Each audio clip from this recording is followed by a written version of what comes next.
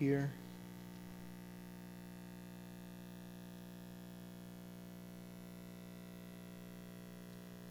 Verse 7 through 9. Galatians chapter 6, verse 7 through 9. Do not be deceived. God is not mocked. For whatever one sows, that will he also reap.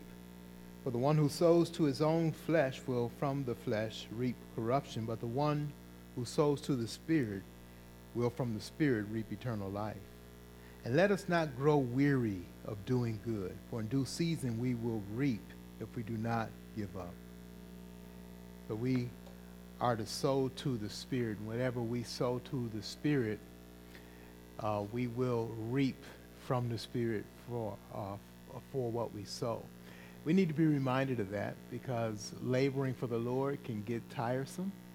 We wonder, why do we do what we do? You might wonder why you're here tonight. What's the need of going through the business of the church and why do it? Well, the fact that we haven't gone through it since January tells you something. We normally have a quarterly business meeting in January, in April, in July, and then again in October.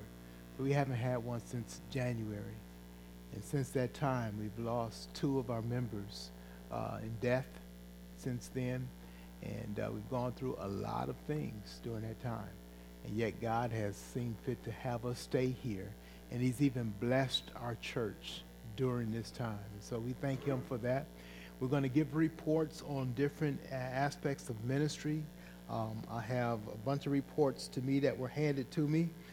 So I'll have to go through and put some things in order. But we're going to start off with our minutes from our last meeting, or whatever minutes you have.